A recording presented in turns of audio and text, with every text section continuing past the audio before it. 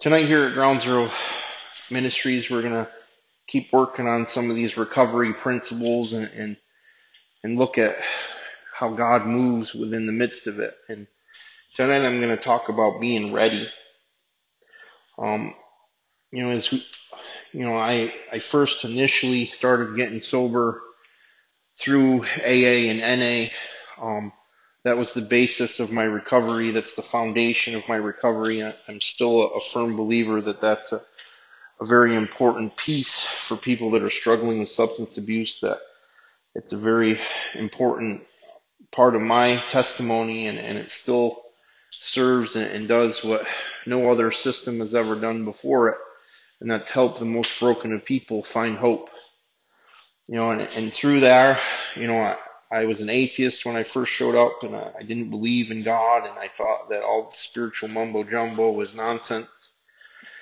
And God started to move in me, and the principles of that program started to pierce and plant seeds in me, even when I didn't know that was taking place. And what I've come to learn as a Christian is that God's word does not come back void.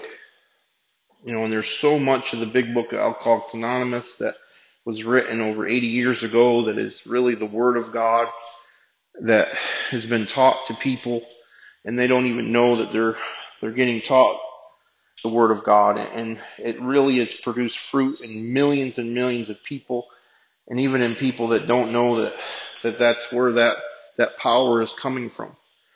And eventually I came to this understanding that I should be dead. There is no logical explanation why I'm alive. I've tried to kill myself. I've used enough drugs to kill small animals, maybe a couple large ones. And I've been bent on, destroying my life and hoping that there was days that I did not wake up, and I would wake up and I would be angry that I had to live another day. And coming to this understanding that there is something out there. Things that I've come to understand is that AA got me to God, but my sin brought me to Jesus. And the Word of God began to work in my life, and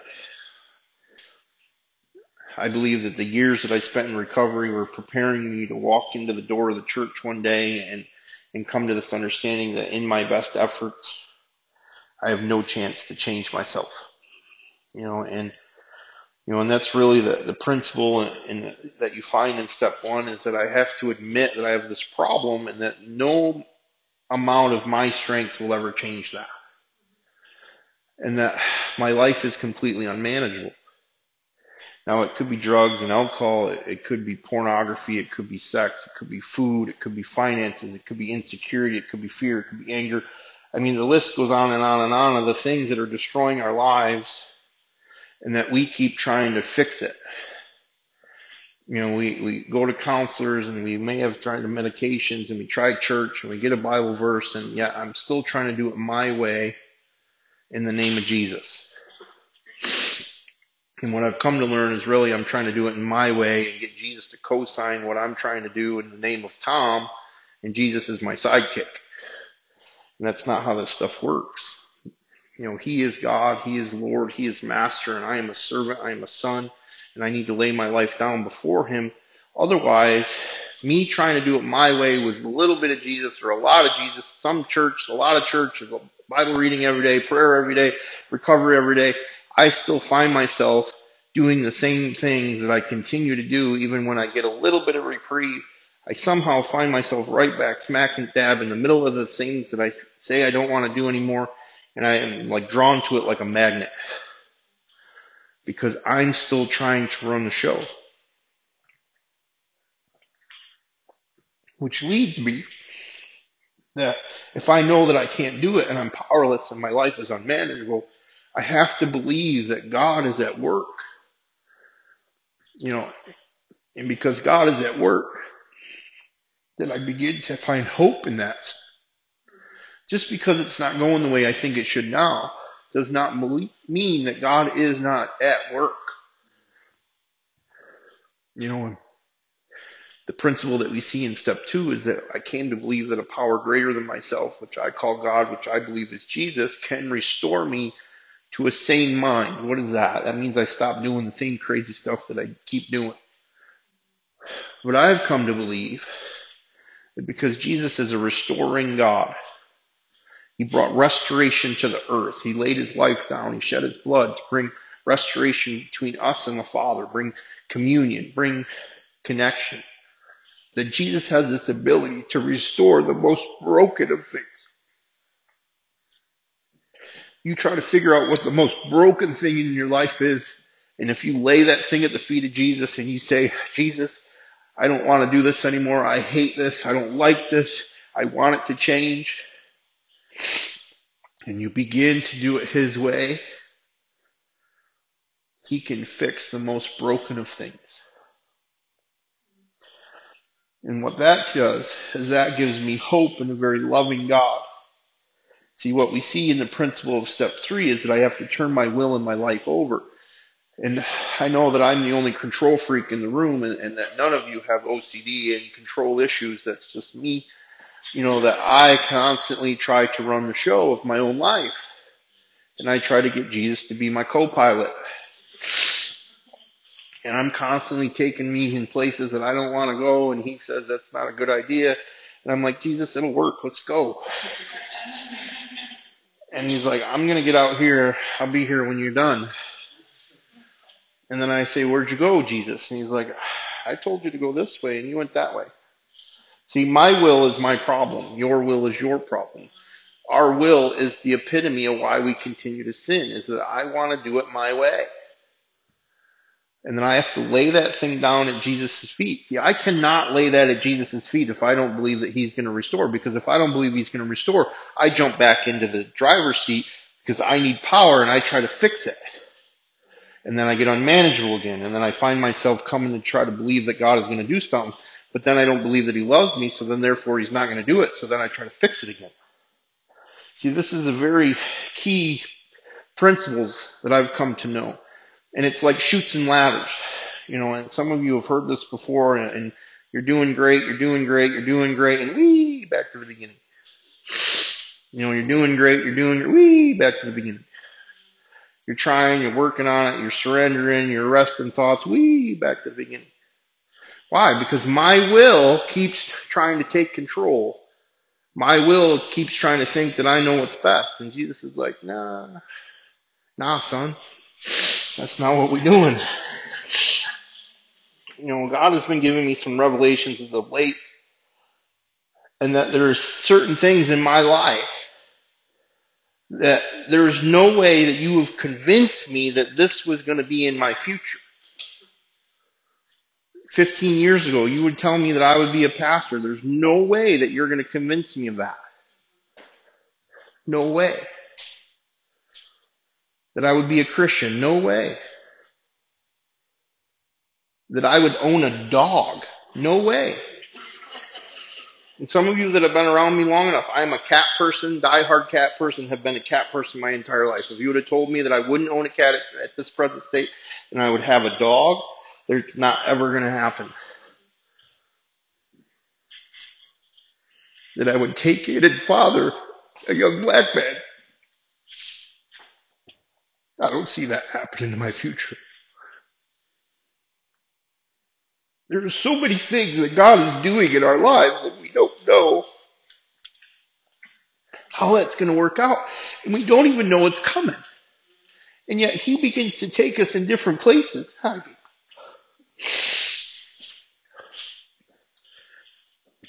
And we like, no, I don't want to go that way. He's like, no, we got to go this way. And he takes us by the hand and he starts leading us in this direction. And we've been at some of these crucial points. I know everybody in this room has been at some of these crucial points where we pull back from him and we find ourselves right back smack dab in the middle of the thing that we don't want to be doing anymore. And we're like, how did I get here again? It's because at this moment, I got so afraid of what that next step was that I took my will back and I started using my coping mechanisms and my thinking, And I find myself right back in the midst of a very painful and broken scenario. And I'm like, why? Why am I here? And we're all guilty. I am so guilty of this.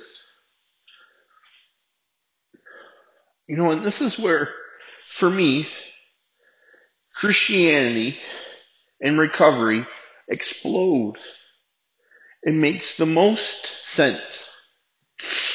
Because all of this stuff that I'm talking about that's found in the principles in the book of Alcoholics Anonymous is all biblical. You had a couple of Christians sitting around 80 years ago trying to figure out how to help the most broken of people that everybody's given up on. They just stuck them in the Islands and gave up. And he said, we're going to take a little bit of this and a little bit of that, and we're going to mix it together, and we're going to try to do it this way.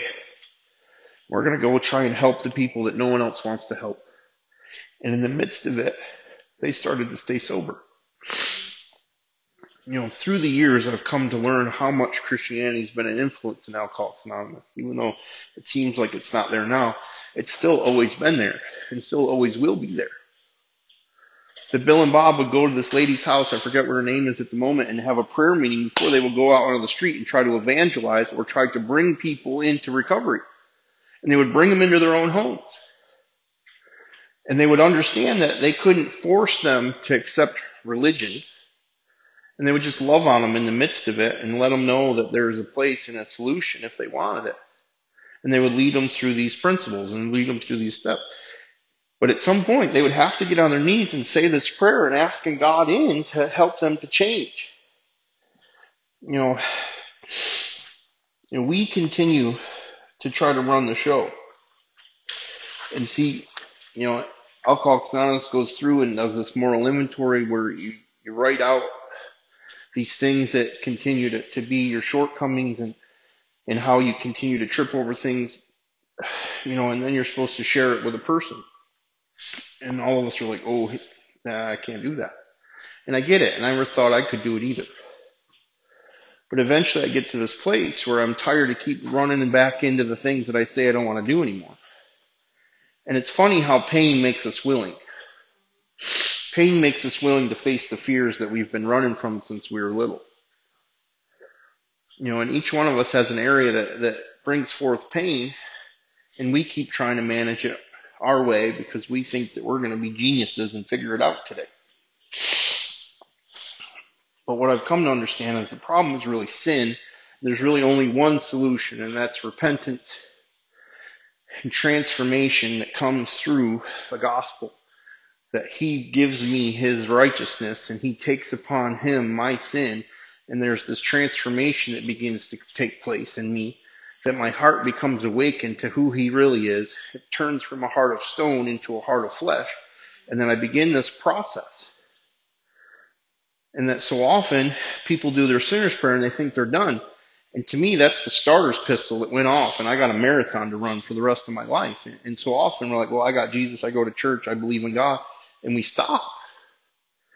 And that's just the bare minimum. See, the Bible is full of all this truth and wisdom and history of how man continues to try to do it their way apart from God, and they fail. How many times have I tried to do it my way apart from God and wonder why I fall? How many times do we do it? It's the basic human nature to take our will back and allow sin in our lives because we think that that's going to be a good idea. And then we come to this understanding that that's not a good idea, and I need a saving once again. That we work our salvation out through fear and trembling. Why do we fear and tremble? Because if I do it my way, I'm going to end up in some places I don't want to go. See, I have to be ready. Step 6 is that I'm entirely ready for God to remove these defects of character. And as I'm preparing for this, and it's one lesson right after another. It's been about 6 years now, I think. Roughly 6 years. I was teaching this very same lesson, in another place. And God says, are you entirely ready to let go of your defective character, Tom, as you're sitting up there trying to tell everybody else that they need to do it? And I'm like, oh, Jesus, you're not fun right now.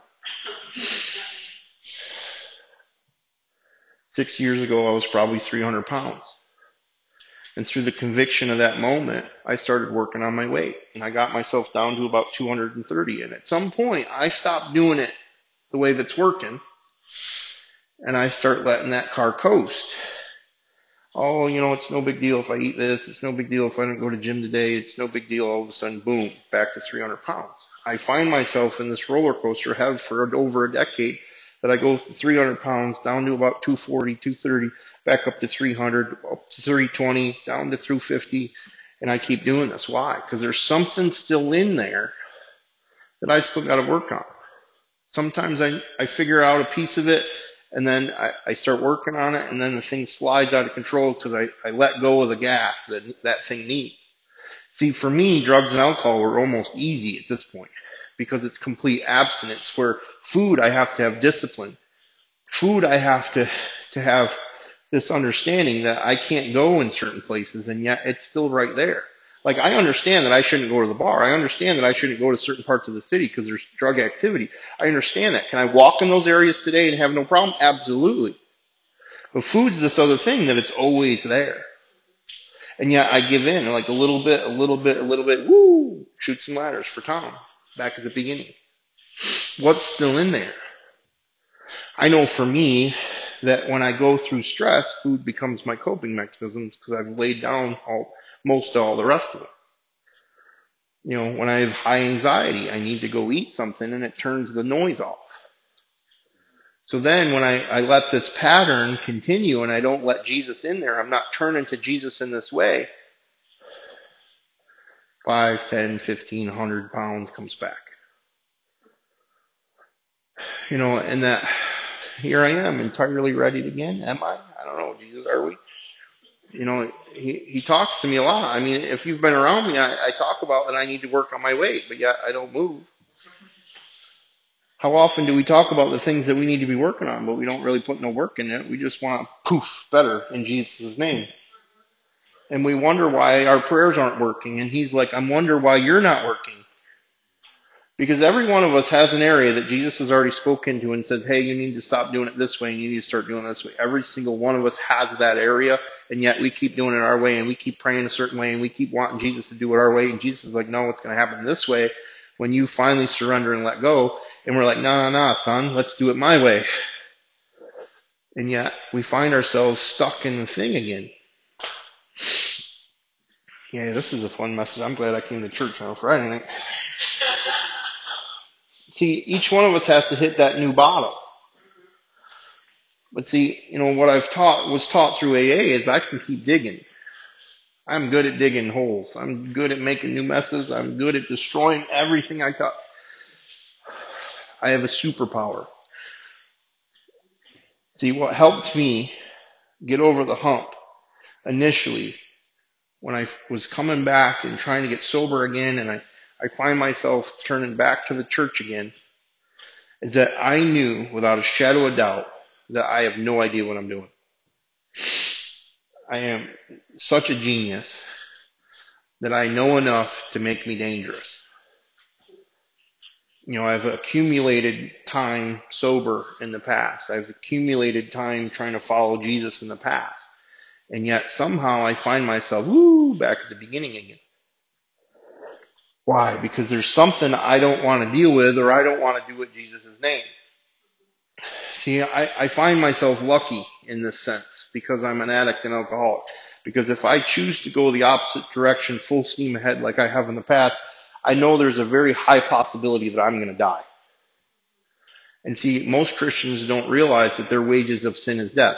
See, for an addict and an alcoholic, I know very clearly that the wages of sin is death because I've lost a lot of friends. See, today, food, is it going to kill me? Yeah, someday it could potentially kill me. Absolutely. I'm getting older. I'm 44 now. If I keep doing what I'm doing, there's a very good chance that I'm going to develop some things that I can't recover from. But you know what? God talked to me about this 10 years ago. Just like those of us that smoke.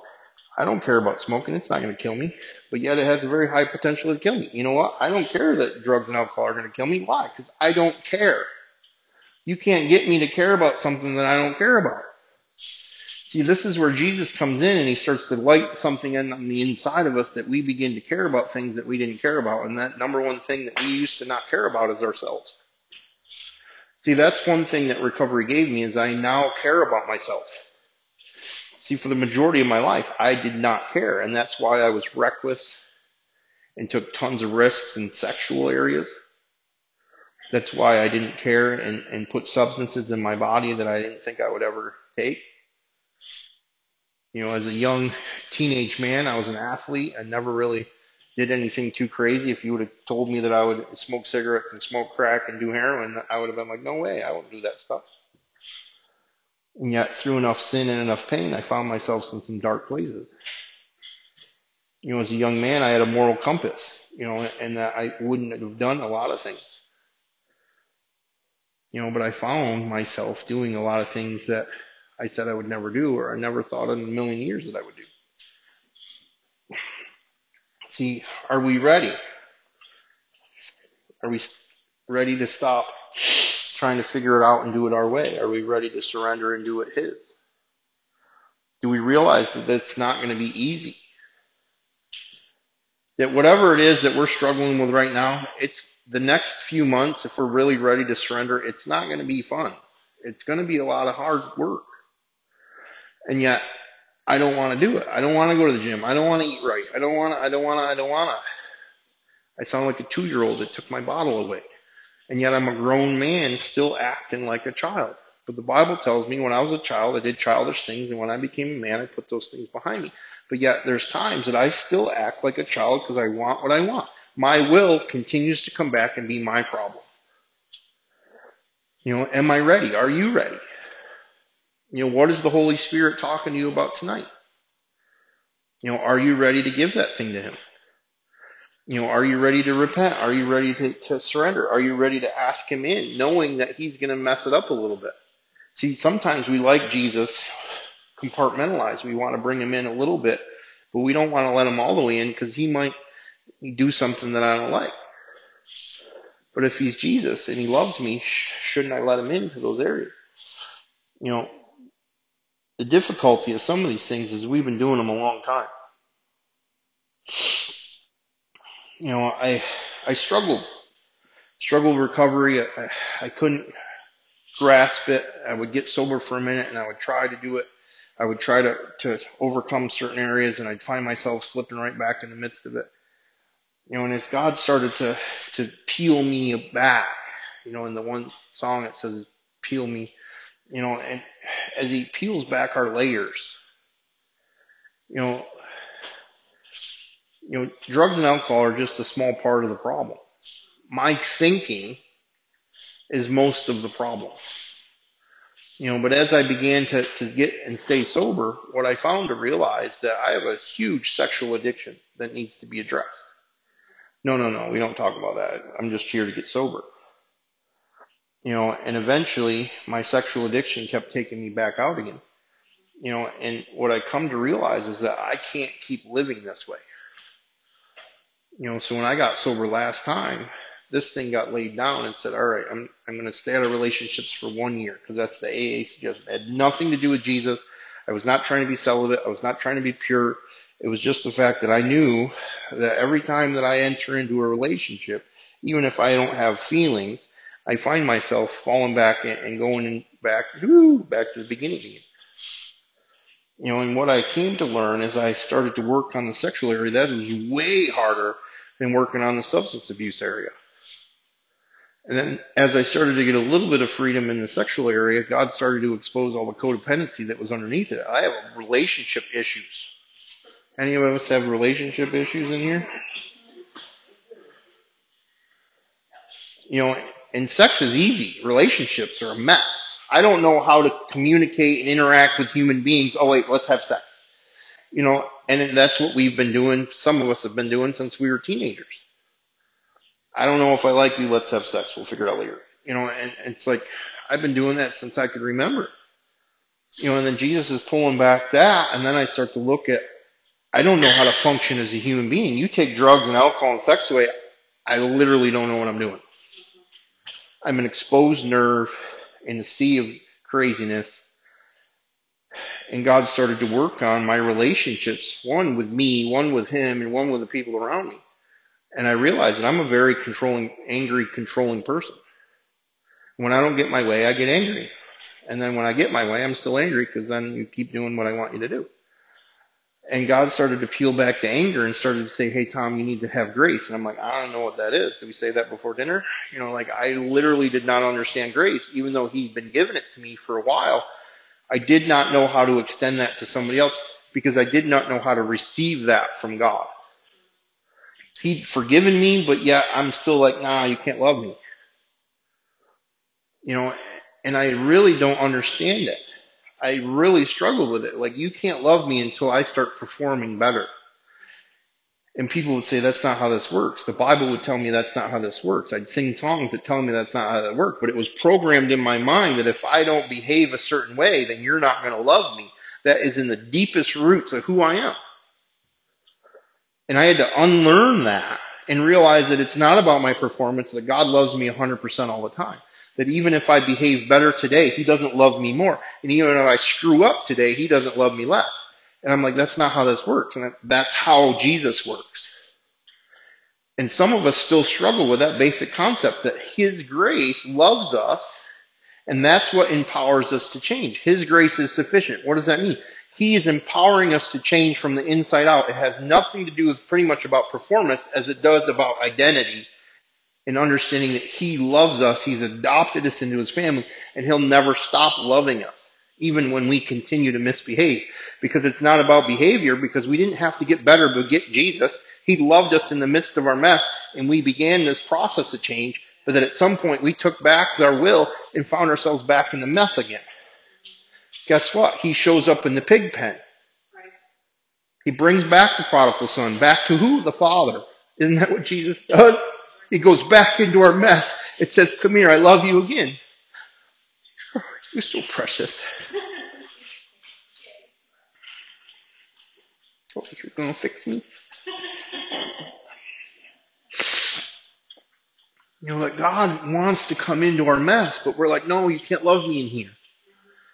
I'm ugly. I'm dirty. And yet, there's this transformation that takes place that when we repent of our sins, that we take upon his righteousness. It's not about our performance. It's not I perform and get righteousness. Why? The Bible says my performance, my righteousness is still like filthy rags. So, if it's really about just Jesus, then I can stop trying to fix it. I can release control to him and say, I'm ready, I'm done, I'm surrendered. And I have to resist this opportunity that is always going to be there. Why? The enemy comes at opportune times to try to hand me back my fleshly desires.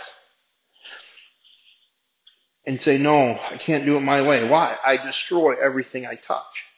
I can't go here. Why? Because if I go there, I'm going to be tempted beyond my ability to come back at this state in the game. What I love about AA and what I've found to come true in my Christianity, that it tells me that once I've done this work, that I can literally walk anywhere with confidence and not be tempted beyond my ability to restrain myself, and that I have no desire to sin in that way ever again. And what I've come to know is that's true. Except for food. I continue to find myself belly up to the buffet. I have work to do. I don't come up here trying to tell you that I got it all figured out. What I have come to learn is that this does work. Why can't I do it again? There's something in me that still needs to be surrendered. There's something in me that still needs to be repented of. There's something in me that needs way more Jesus. And isn't that the game? That we are transformed into the image of Christ's likeness. That it's not about overcoming one area or two areas or three areas. It's about being transformed into his image. So if I have an area that doesn't represent his image, then I need to say, this needs to be brought to the forefront. Although this is the thing that I usually try to hide. Because that's the thing that I still find comfort in, because sin is still pleasurable. If we got the consequences of sin instantly, we would resist it more. However, in God's grace, some of us have received consequences to our sin almost instantly. Oh, that's karma. No, that's reap what you sow. That's God moving in certain situations that allow us to see that if I keep going in this direction, it's going to get worse than just this. Because some of us have been in some really bad territory, and He's delivered us out of that. And sometimes when we, go back into certain areas, we get real close to the edge of going real far into the darkness, and He's like, no, let's bring this back. And sometimes we need a spanking. Sometimes we need repercussions to our action to awaken us, to help us to see, wait, I don't want to go this way anymore. I know where this path goes. And then we repent and we surrender and we start our path back towards Jesus. Oh wait, He met us there in the first place. It's not like I gotta behave to get to Jesus. He was there in the pig pen with me in the first place. He never left. I was talking about it earlier, and it's so true, and some of you have heard it before, is that He never leaves us or forsakes us as a blessing and a curse. That when we're walking with Him, that He's with us, and we know He's with us, and I have favor, I am a chosen child of God. And then when I'm trying to sin, I'm like, Jesus, leave me alone. I want to be okay over here. And He's right there saying, I love you. And we're like, no, go fix China or something. I need a day off. Leave me alone. And He's like, I love you. I love you.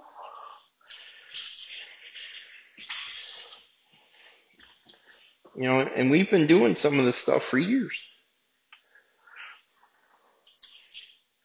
It doesn't get uprooted overnight. I specifically in the area of unforgiveness, right? If you don't forgive, then He doesn't forgive you. I gotta forgive. How many of us have instantly forgave at that moment? None of us. Why? Because I want what I want. But see, I've carried resentment of certain situations and certain individuals since I was a little kid. My dad left when I was 2. My mom got into relationships with very abusive alcoholic men. I got molested by one of my mom's friend's sons. So by the time I was 10, I was already screwed up. So you had a couple more decades of really screwed up on top of new actions and new decisions of my own. I'm a hot mess. Well, you need to forgive this person. I'm never forgiving that person. Some of us in here have said that. I'm never forgiving. And yet I carry that around inside of me. What I came to understand is that He first loved me. He forgave me when I didn't change. He extended grace to me when I didn't behave. And that started to mess with me from the inside out. So now I've come to this understanding that I need to forgive someone. I have literally thought hundreds, if not thousands and tens of thousands, hundreds of thousands of vengeful thoughts towards certain individuals. And what I would do to them if I had an opportunity. And I say one prayer, God help me to forgive so-and-so. Poof, I'm better. I've literally sowed seed negatively into that ground tens of hundreds of thousands of times, and I'm expecting one prayer to undo decades of thoughts. I need to start bringing these thoughts captive, and I need to bring them back to Jesus, and I need to start speaking things over that situation that Jesus can come in. Do I need to speak as many prayers as I've sowed seeds of vengeance? No, I don't believe so, because God's more powerful than me. But I do need to say, God, help me to forgive this person. No, I want him dead. Like there's instant transaction. No, I need to begin to bring, God, help me to let go. Help me to let go. The consequences are up to you. I need to be willing. And right now we're back to the problem, my will. My will is the problem. So if I keep surrendering my will, I have a better chance of following Jesus rather than, no, I think it should be this way. No, I think it should be that way. He's trying to get to the root of who we are, and that's our will. I believe that we need to sow seed as far as prayer and Bible verses and study. But I also need to believe that Jesus is going to work a miracle in the midst of my situation, in the midst of my trial, if I let him. So often, he's right there and saying, hey, let me help. I'm like, no, I got this. Even following him sometimes, it's like, no, I got this. And we get drier and drier and drier. And because why? We're not in his will, but yet we're supposedly following him.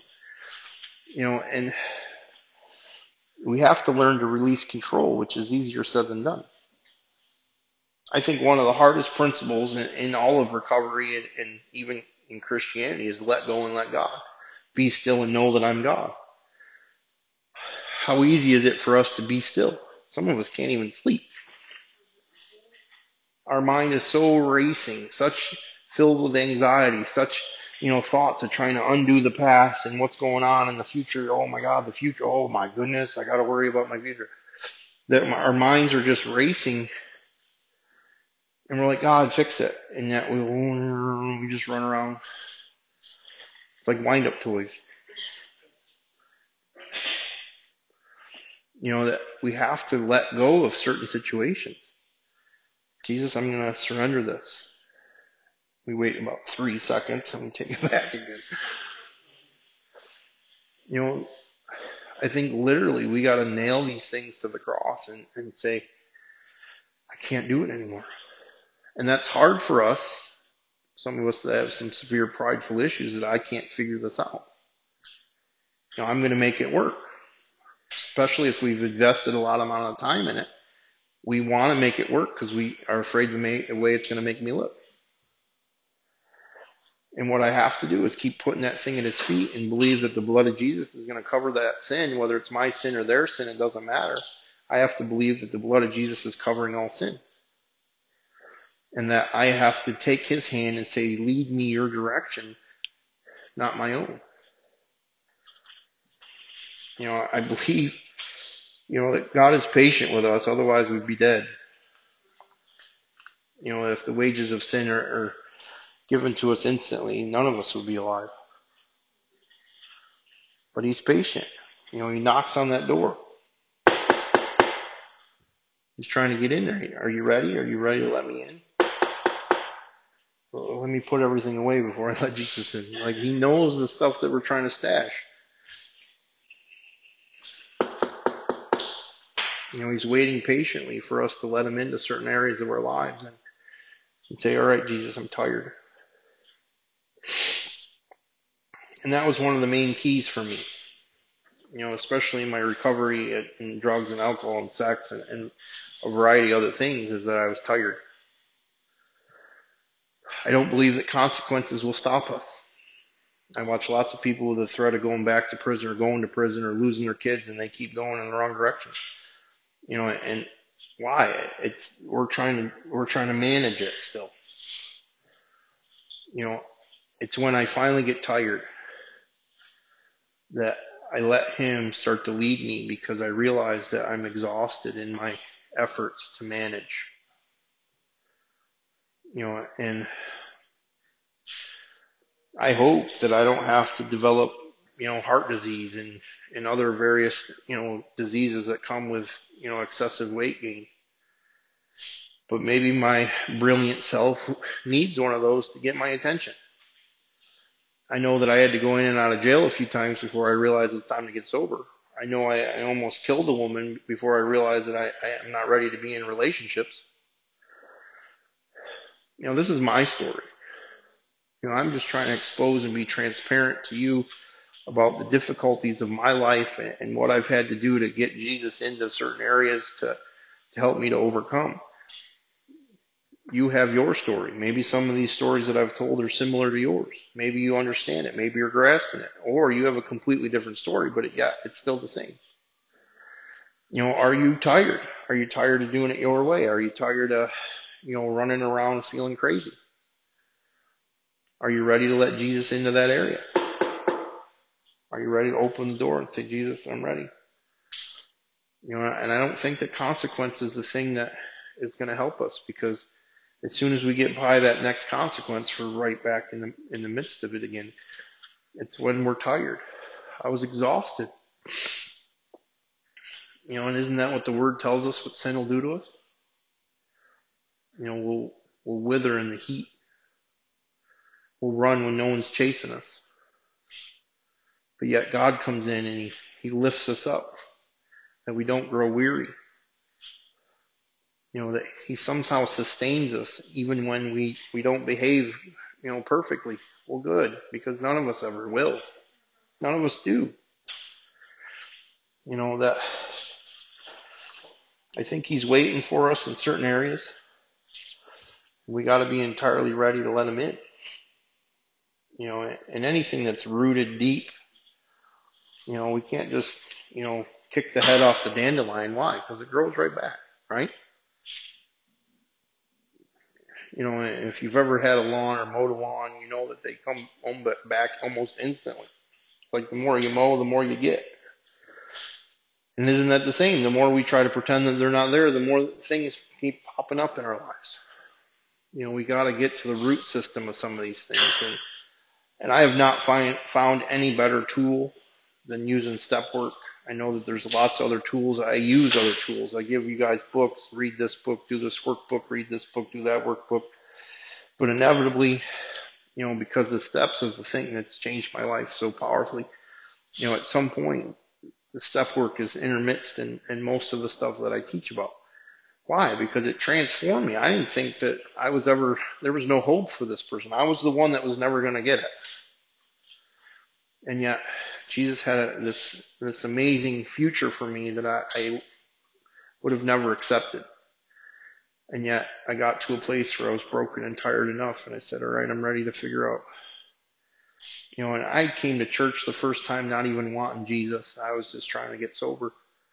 And maybe you're here now and you're not like, I'm not ready to do this Jesus stuff completely. I'm just here because I need this little help in this little area.